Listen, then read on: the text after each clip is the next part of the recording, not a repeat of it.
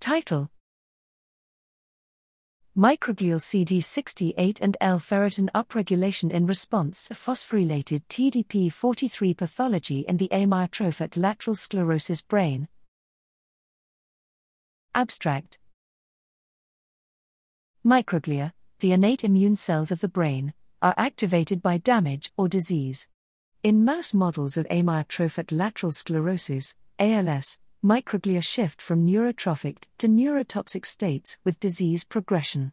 It remains unclear how human microglia change relative to the TAR DNA binding protein 43, TDP-43, aggregation that occurs in 97% of ALS cases.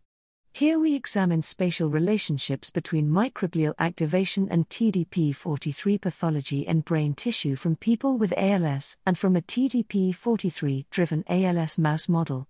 Postmortem human brain tissue from the Neurological Foundation Human Brain Bank was obtained from 10 control and 10 ALS cases in parallel with brain tissue from a bigenic NFTA/TETO-HTDP-43 deltanals, RNLS, mouse model of ALS at disease onset, early disease, and late disease stages. The spatiotemporal relationship between microglial activation and ALS pathology was determined by investigating microglial functional marker expression in brain regions with low and high TDP-43 burden at end-stage human disease, hippocampus and motor cortex, respectively. Sections were immunohistochemically labeled with a 2-round multiplexed antibody panel against microglial functional markers, L-ferritin, HLA-DR, CD74, CD68, and IBA1, a neuronal marker, NOIN, an astrocyte marker, GFAP, and pathological phosphorylated-TDP-43, PTDP-43. Single-cell levels of microglial functional markers were quantified using custom analysis pipelines and mapped to anatomical regions and ALS pathology. We identified a significant increase in microglial IBA1 and CD68 expression in the human ALS motor cortex, with microglial CD68 being significantly correlated with PTDP-43 pathology load.